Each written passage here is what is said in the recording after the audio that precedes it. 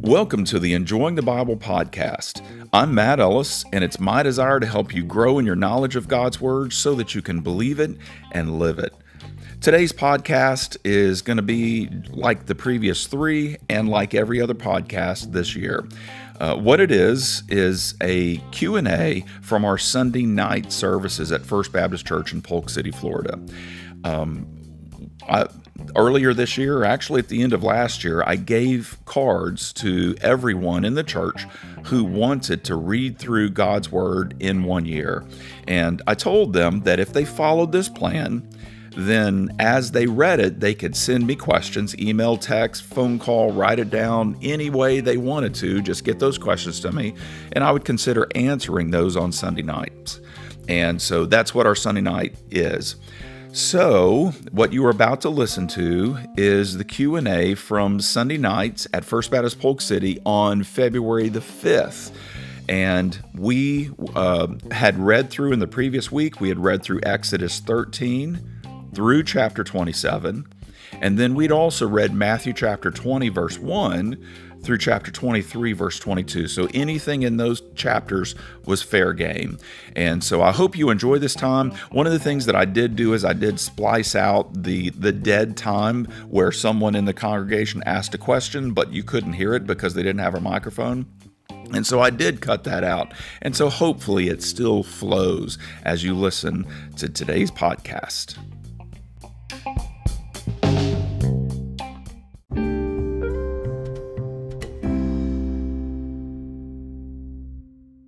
Okay, so it's good to see y'all here this evening. Remember, we always need to understand why, because why gives us purpose. I mean, if all we're doing is just doing stuff, like for instance on Sunday nights, we're just going through chapters of the Bible, then it may, after a while, we're just wondering, what the whole purpose of this is, and may not want to stick it out. So we have to keep our minds mindful of our why. Why are we doing this? One, I'm encouraging everybody to read through their Bibles so that we can realize that there are some people that have not read through their Bibles, and so for them, this is the first time. Second of all, whenever we read through our Bibles, and we're reading through it reasonably quickly, one of the things that we observe is that we see how things kind of connect. If you're really digging into a text, you really get to mine out a lot of the wealth.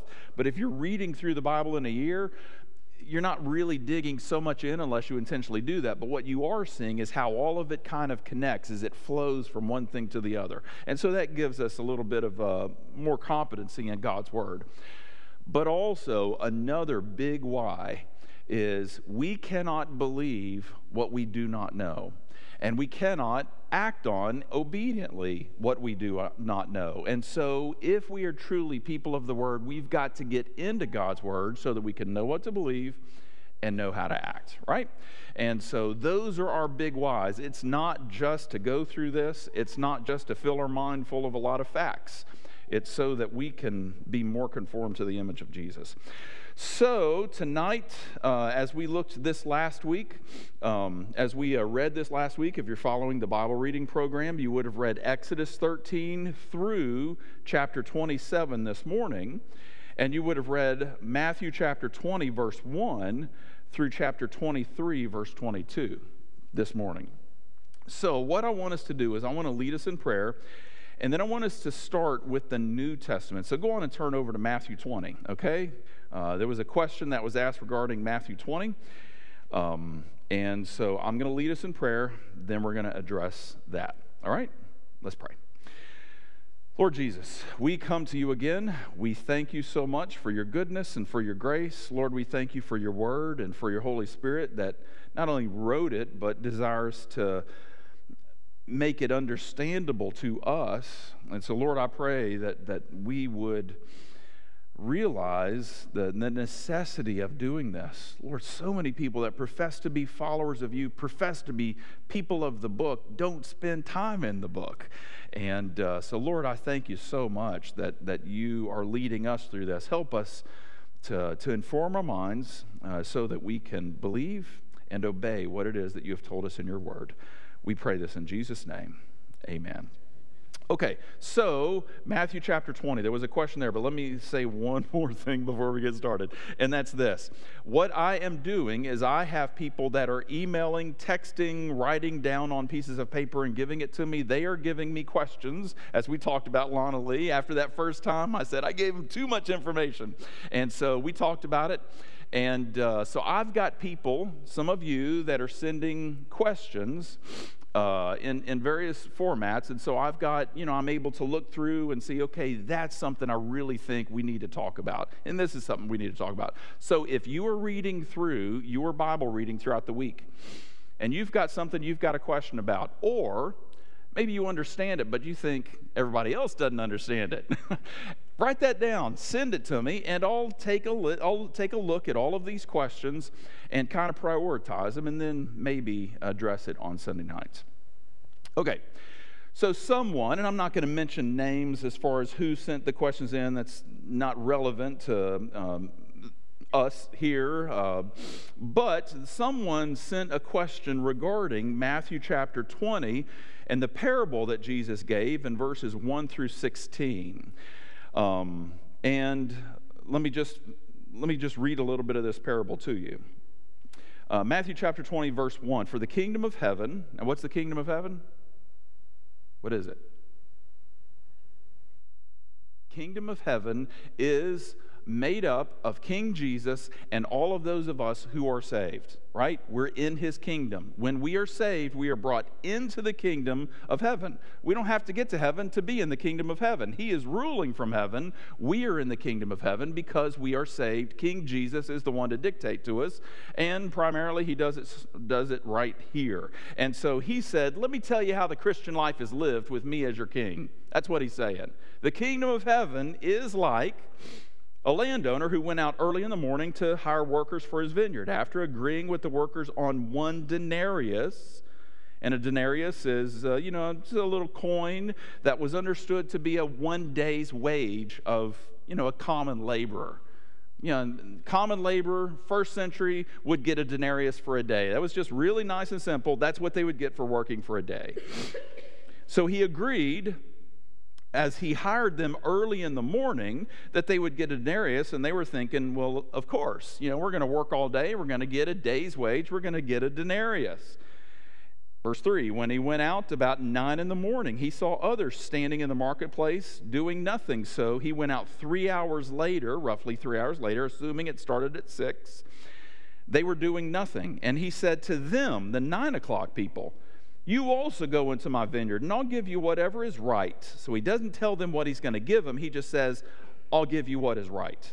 Well, you know what? Let's just go on and read this parable, and because I'm quickly explaining it. So off they went. Verse 5. About noon, so he waited 3 more hours. And about 3, so he waited 3 more hours. He went out again and did the same thing. So he went out at 6, he went out at 9, got more laborers, went out at noon, got more laborers, went out at 3, got more laborers. And verse 6, then about 5. So quitting time is 6. Quitting time is 6 o'clock in the evening. That's when their days started and begun, was at 6 in the evening. So then about 5, an hour before quitting time, he went out and found others standing around and said to them, why have you been standing here all day doing nothing? Because no one hired us, they said to him. You also go into my vineyard, he told them. Well, they were thinking, we've only got an hour left. Nobody's going to hire us. He said, you go into my vineyard, he told them. Verse 8, when evening came, probably around 6 o'clock, the owner of the vineyard told his foreman, call the workers and give them their pay, starting with the last and ending with the first. When those who were hired, about 5 came, they each received a day's wage. They received a denarius. They only worked an hour and they got a denarius. They got a day's wage. You know what the guys that were hired early in the morning were thinking? We're going to get a lot more than a denarius, right? That's what they were thinking. He's being super generous. He gave the people that worked an hour a day's wage. Wait until he gets to us, who's worked the whole day under the heat of the sun. Wait until he gets to us. He's going to give us a lot more than he said he was going to give us. Verse 10. So when the first ones came, they assumed they would get more. But they also received a denarius each. So everybody got the same. When they received it, they began to complain to the landowner. These last men put in 1 hour, and you made them equal to us, who bore the burden of the day's work and the burning heat. Right? Sounds unjust. They're complaining about the perceived injustice.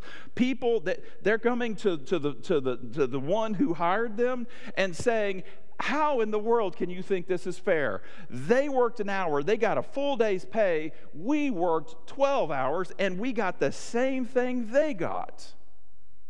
Sounds like socialism, doesn't it?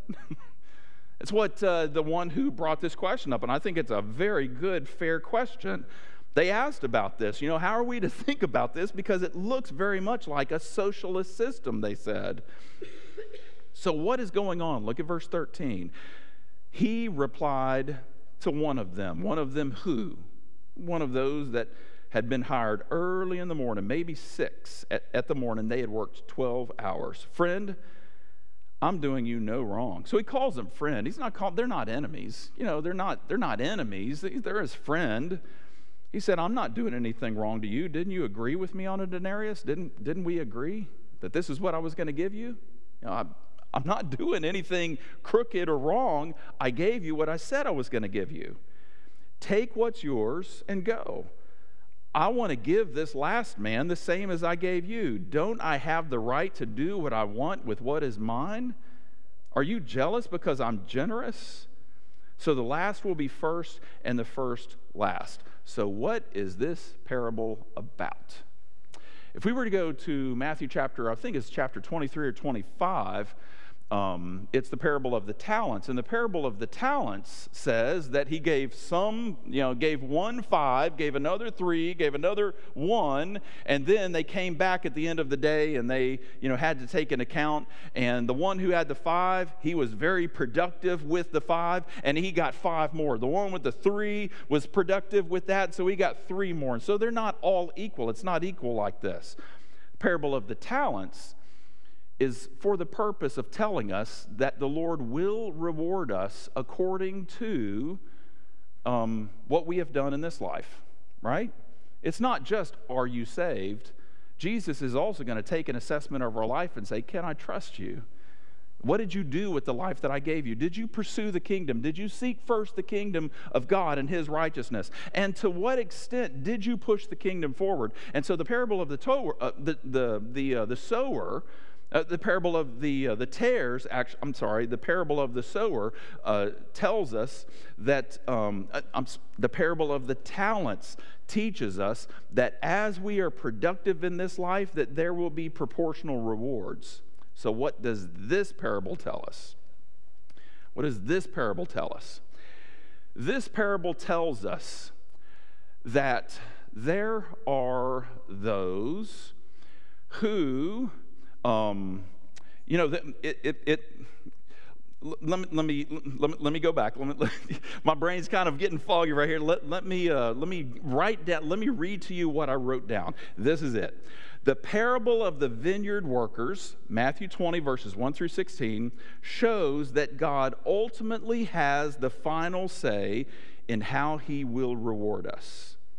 Many who think, and others think, have a high position in heaven will not be rewarded with such, and others who are marginalized in this life might have a position of high rank in heaven.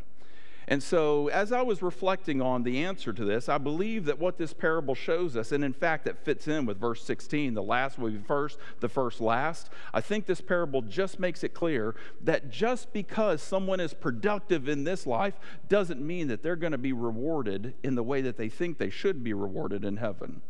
The Lord is in charge of that. He's the one. This parable tells us He can do with His rewards whatever He wants to. But I think one of the things this parable does is it lets us know that there are some who think that they are outperforming others and doing very well, and on the day of judgment they're going to get so many rewards. And in fact, maybe because of wrong motives or any number of other things in their heart, the Lord will not reward them in the way that they expected. All of these people are saved, but the Lord is the one in charge of what He gives us. We can't tie God's hands. We cannot tie God's hands. We are to live this life in such a way that we are pushing forward the kingdom, but ultimately we rest in the Lord for how it is that He will reward us. And so that's my understanding of what this parable is talking about. And you got any questions on that? Did I explain that right? Okay. Ruth. Yeah, well, when we're talking of rewards, clearly the Bible presents rewards as a motivation. If we were to look at Matthew chapter 6, Jesus said, if you go out into the streets and blow the trumpets to, pray in front of others to be seen by them, you've got your reward. But he said, when you pray, go into your closet, go into your private place, and you pray in secret, and the Father who sees you in secret will reward you. And so Jesus is telling us, be very careful of motives. Do the right thing, but make sure your heart is right so that you don't lose a reward. And so there are plenty of passages that tell us that there are rewards to be had in heaven. For instance, Jesus also said, lay up your treasure in heaven. Right? Now, I know that there are many evangelists, and they're not so much interested in discipleship. Their ministry is evangelism. And so a lot of times they can take some parables or some things that Jesus says and make it say it's a general truth, but I don't think that the lay up your treasures in heaven is intended to talk about lost people in heaven. Now, they can be some of our treasures in heaven, but I don't think that's solely what that's talking about. We should be about the business. If we care about people, if we know that there is a place called hell, and if we know that there's an enjoyable relationship with the Father to be had, we have got to share the gospel with people. Tell people about what Jesus has done for them. But the treasures in heaven, while it can be lost souls that are now saved and they're waiting on us in heaven, I think that also there's an understanding that this is, I'm pursuing the Lord. I'm not seeing this life as something to be clinged, just like Jesus in Philippians 2 didn't consider equality with God something to be grasped. We also don't need to grasp too much down here, but to live in such a way that we are laying what is valuable, what we can enjoy forever in heaven. Pastor? Yes. Yes, in fact, I believe that question, and she asked, for those that are online, Lana Lee asked, you know what, we're going to go to the next question to answer that question. So I believe the parable of the vineyard workers is not intended to teach us that everybody gets the same thing in heaven. Okay, this is something else. When you look at a parable in Scripture, when Jesus tells a parable, it seems as if when you read parables and when you're looking, it seems as if Jesus intended one main point. There's a few other things, but you can't take parables too far because it begins to break down, right? It's got one main thing. And so I believe that the main thing that the parable of the vineyard workers is telling us is not that everybody's going to get the same amount of rewards in heaven. It's saying that the Lord can do as He pleases. And a lot of times how we think people will be rewarded or not rewarded down here isn't going to be the way that it happens in heaven. Some people that are not respected, maybe others think they're not really producing for the kingdom, we may be surprised how much they get rewarded by a benevolent heavenly king named Jesus in heaven one day. Yes, Ed. Yeah. And there's those that have gone through persecution, those that have gone through any number of things as they have lived for King Jesus, and they've gone through a whole lot more than certainly some of us have in a place where it's free, where you don't really suffer. So that could be addressed in this parable, the fact that speaking of the church and the Jewish nation, But most certainly, if nothing else, it does tell us that the Lord is the one who rewards. He is the one who will do as He pleases. It is His to give. Okay, so this whole thing of the Jewish nation with the church, and also the first will be last, the last first. Let's go to another question. Somebody asked a question about Matthew 22. They asked, What does Matthew 22, verses 11 through 13 mean? When there was Jesus telling another parable, and someone was in a wedding banquet, but they didn't have wedding clothes on, and so they were cast out into in a place of darkness where there was weeping and gnashing of teeth. So they asked, what is that talking about? I think this much more clearly speaks about the Jewish nation and the church and some of the other things that were brought up. So let's just quickly go through this. Matthew chapter 22, let's just quickly go verses 1 through 14. And in fact, Lana Lee asked about, what does it mean that many are called, few chosen? We see that in chapter 22, verse 14. So we'll answer it there. Matthew 22, verse 1. Once more, Jesus spoke to them in parables. Parables. The kingdom of heaven. So he's saying, living a life for Jesus, living a saved Christian life in this world under the authority of King Jesus is kind of like this. He said, the kingdom of heaven is like a king. So who's the king? It's Jesus, who gave a wedding banquet for his son. So what is the wedding banquet? That's a yet future event that we are looking forward to, the marriage supper of the Lamb, the wedding of Christ and the church. And so the kingdom of heaven is like a king who gave a wedding banquet for his son, God for Jesus. He sent his servants to summon those invited to the banquet, but they didn't come. So he said he sent people out to say, come to this wedding banquet, but they didn't come. Now who's he talking to? The Jews. Not all. Not all. There's always been the remnant. There's always been those that are believing. But by and large, Paul tells us, that there's a partial hardening that has been going on. But yet there is a time whenever the Jews will come to Jesus, their Messiah. But this is talking about how he sent his servants to summon them. So who are the servants? They were the prophets. They were the prophets. Come to the Lord. Repent of your sins. Come to the Lord. So he sent his servants to summon those invited to the banquet, but they didn't want to come. Again, he sent out other servants. He sent out more prophets in the Old Testament to tell those who were invited, see, I've prepared my dinner. My oxen and fattened cattle have been slaughtered, and everything is ready. Come to the wedding banquet. We could ask another question. Is God happy?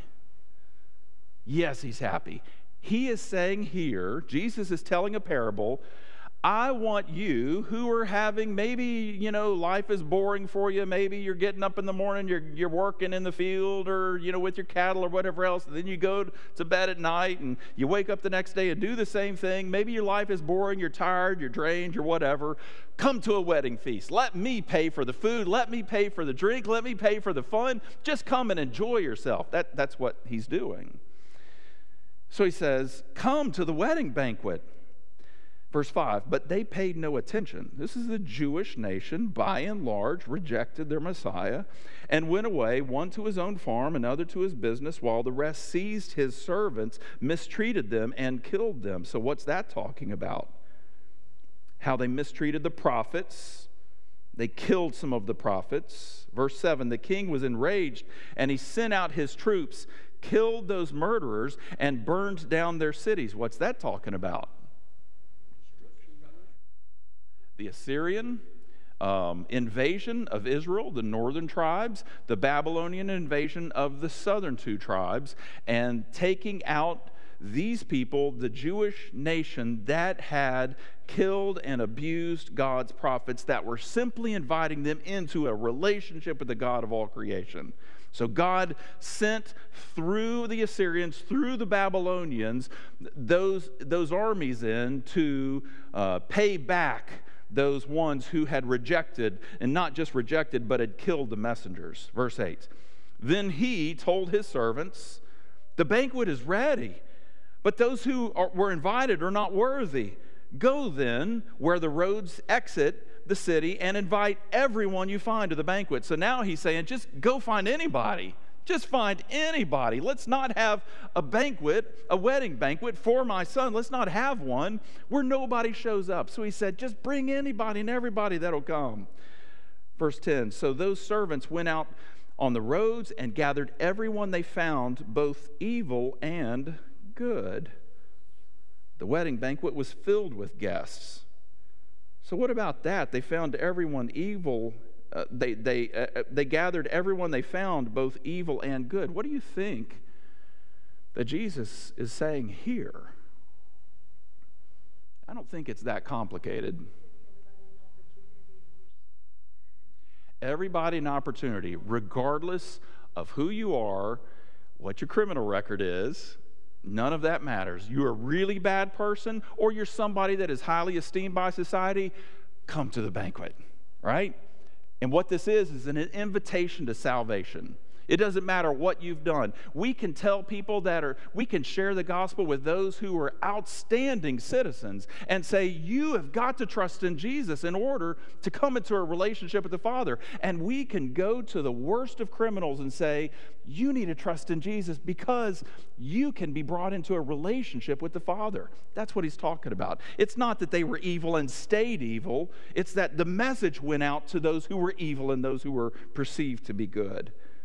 Verse 11, when the king came in to see the guests, he saw a man there. This is the question that was asked. He saw a man there who was not dressed for a wedding. Well, no kidding. He was out on the street that day. He didn't even know he was going to be going to a wedding. And he's not in a wedding gown or robe. So what's going on here? Clearly, for this one man to be labeled and to be noticed meant that everybody else had the wedding robes on, right? Everybody else did. He didn't. This tells me that when the king sent out his servants to gather just anybody, he went out this time with robes, saying, I've even got your wedding robe. Just put this wedding robe on. Come in. But there's one guy that didn't put the wedding robe on. What's this a picture of? I believe this is a picture of someone who was mingling in the church, who was mingling with believers, who does not have the righteousness of Christ. And it's intentional. They don't feel like they need it. They don't feel like they want it. Whatever else, they are unsaved. They're going around with the crowd of those who are saved, and maybe there are some that think they are, but as Jesus looks, he sees you're not wearing the righteous white robe. And so he, the king, came in to see the guests. He saw a man there who was not dressed for a wedding. So he said to him, friend. Now here, friend means he's reaching out to him. Friend, how did you get in here without wedding clothes? The man was speechless. Okay, so there's stuff that Jesus is saying here. I wish I could have seen Jesus' eyes as he told this parable. I wish that I could have seen his mannerisms. But all he tells us is the man didn't say anything. It could be that, and if I am correct on this, and commentaries, I believe, agree on this, that this man, by not having the wedding robe, means that he is lost, but he's trying to mingle with the saved. And so it's like in a church, there are going to be people who are mingling, but their heart hasn't been changed. They're not truly saved. They don't have the righteousness of Christ, and Jesus sees right through it. Said, why don't you have the righteousness of Christ? Why aren't you saved? They've got nothing to say. Verse 13, then the king told the attendant, tie him up hand and foot and throw him into the outer darkness where there will be weeping and gnashing of teeth. So weeping and gnashing of teeth, what's that talking about? Hell. It's not that this guy... It's not that this guy didn't have a wedding robe. No, everybody else had a wedding robe. So it looks as if that in Jesus' parable, that those who went out to say, hey, come to the wedding, that they also gave them a wedding robe. So this guy intentionally didn't wear it, intentionally did not wear it, did not want to be saved, did not want Jesus, but he was mingling in the group. And so Jesus said, well, you get what it is that unbelievers get, and that is a place called hell. Verse 14, for many are invited or chosen, or called, but few are chosen. Okay, so what's that talking about? What's verse 14 saying? For many are invited or called, but few are chosen. if you were in the theology class on Thursday nights a couple of weeks ago, and I've still got to get the one up from this last Thursday on justification and that aspect of salvation. But a couple of weeks ago, we talked about election. You have to. It's in Scripture. Election, predestination, those words, they're in Scripture. And so what we discussed and what I pointed out was there's always God's side and there's always our side. God does His business and we can't understand it. We don't understand it. We believe it because the Bible says it, but we don't understand it. But then there's our part. Our part is what? Whosoever will may come. Whosoever will may come. If you want to give your heart to the Lord Jesus Christ, you don't have to worry about God doing His part. Let Him figure that out. Let Him do that. Your job is, if you want to give your heart to the Lord Jesus Christ, then do it. Then do it. In John chapter 3, we know what verse 16 says. It's a very popular verse. But John 3:18, 2 verses later, Jesus said that those who do not believe are condemned already because they didn't believe in the name of the only begotten Son of God. And so Jesus doesn't say people are condemned because God didn't choose them. He says they're condemned because they didn't believe, right? And so what we see in verse 14 is God's part over here on this side. Many are invited, few are chosen. That's talking about the election, the predestination. That's talking about that. But if you go back to the story, the one who represents God, the king, he says, friend, how did you get in here without wedding clothes? He's not saying because I didn't choose you. He's saying it's your fault. Why did you come in here without wedding clothes? So I just want you to know the Bible teaches both of those things. Both of those things.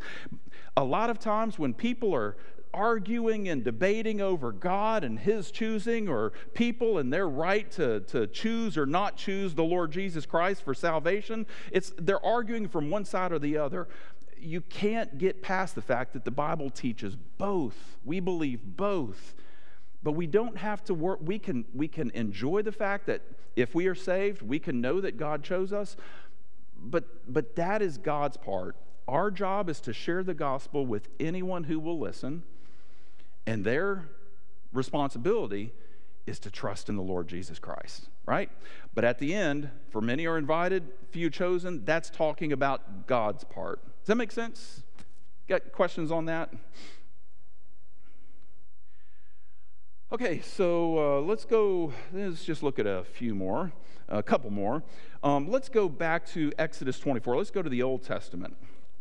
Exodus 24. There was a question that was brought up regarding Moses and how he was able to remember all of the laws that God gave him, because we're led to believe that he didn't write them down when he was on the mountain. Exodus 24, the question is, how did Moses remember all of those precise details? So let's look at the text. Look at Exodus 24. Look at verses 3 and 4. Moses came and told the people all the commands of the Lord and all of the ordinances. And so he's just giving, if you've been reading through Exodus up to this point, you realize that there were lots of laws that were given. And so Moses came down the mountain and told the people all the commands of the Lord and all of the ordinances. Then all the people responded with a single voice, "We will do everything that the Lord has commanded." So Moses came and told them everything. Verse 4, and Moses wrote down all the words of the Lord. So he wasn't writing up there. I'm telling you, if I don't write stuff down, I know I'm going to forget it. That's why I've got an organizer. That's why I say, hey, if y'all have got a question for me or a comment, please write it down, because if it's not written down, I'm going to forget it. I know I will. And yet it tells us that Moses absorbed all of these commands from the Lord, and then he came down and just from memory shared with all of the people all of the commands, and they said, yes, all that the Lord has said we will do. And then he wrote it down in verse 4. So the question is, how did he remember all of this stuff? Bible memorization. There you go. The more you do it, the easier it gets. A plug for Awana, isn't it? I think that's what I got. Isn't that right, Tina?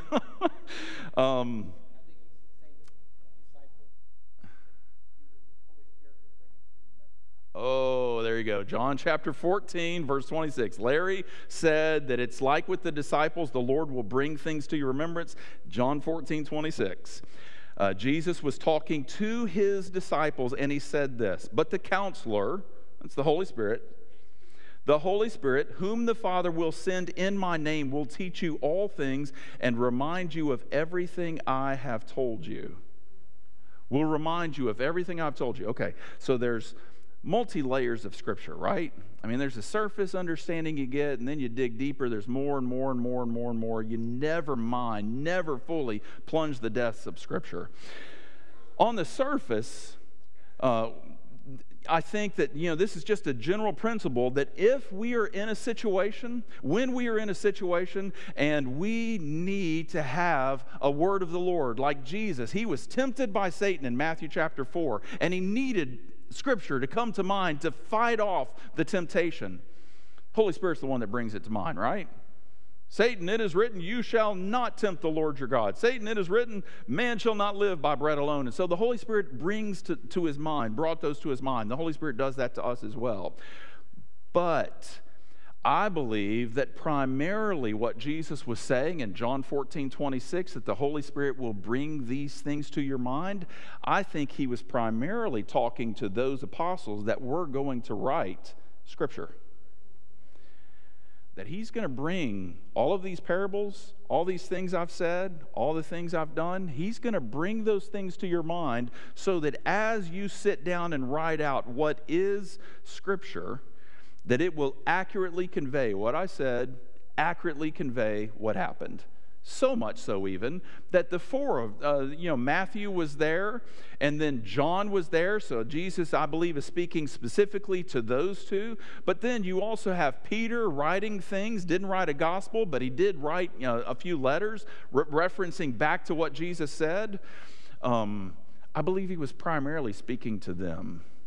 That when you sit down to write out what will be Scripture, the Holy Spirit's going to give you the ability to write out those things accurately that I said, that I did. And so it's not merely a good memory. It's the Holy Spirit that miraculously enabled them to recall those things. What about Leviticus? What do you mean?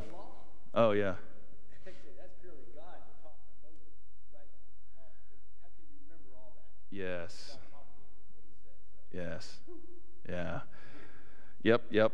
So the Holy Spirit, active in the Old Testament and in the New. Okay, there's a couple of more, but do y'all have any questions so far? Any questions? Anything in the New Testament? We'll probably take one more, and that'll be it. Anything? What was the Book of the Covenant? Yeah. Exodus 24.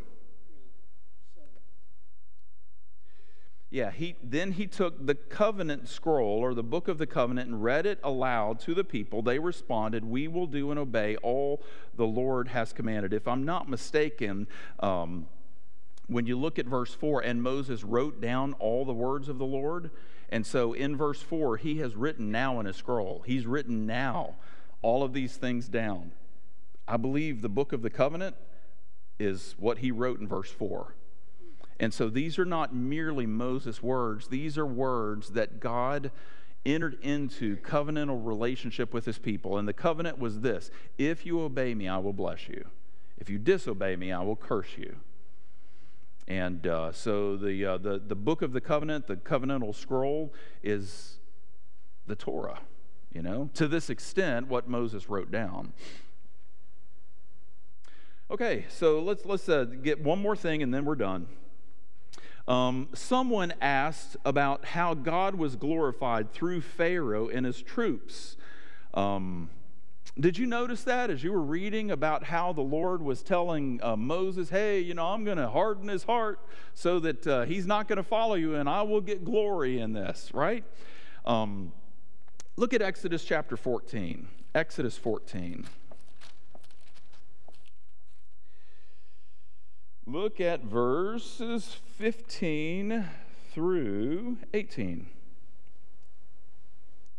Exodus 14, 15 through 18. It says this: the Lord said to Moses, so God spoke to Moses, why are you crying out to me? Tell the Israelites to break camp. As for you, lift up your staff, stretch out your hand over the sea, and divide it so that the Israelites can go through the sea on dry land. So they have left Egypt. They're now pinned between the Red Sea and the Egyptian army. And so they're crying out to the Lord. And the Lord said, why are you worried? Why are you stressed? Lift up your staff, Moses. Stretch out your hand over the sea. And by the way, just a little thing. Did you notice that as as Moses and Aaron went to Pharaoh at the very beginning, it was not Moses that threw his staff down. It was who? Aaron. In fact, Aaron was doing a few of those things. If you watch movies, Moses doing all of it. It wasn't so much. Why? Because Moses was the one that was saying, Lord, who am I? Who am I going to say is going to send me? Lord, I'm slow of speech. I forgot the language. And the Lord said, who made man's mouth? Well, I'm going to send Aaron. Aaron's going to go. Well, what we see is Aaron is doing many of these things up front. And I think Moses' faith kind of grew as he saw Aaron. He said, Aaron, step aside. And so as you see these things playing out, Moses begins to do all of this, right? So Moses was not an early adopter. Aaron was the one who was leading the charge, and then Moses followed along. So God told Moses, now Moses is confident in his God, and God says, lift up your staff, stretch out your hand over the sea, and divide it so that the Israelites can go through the sea on dry ground. Verse 17.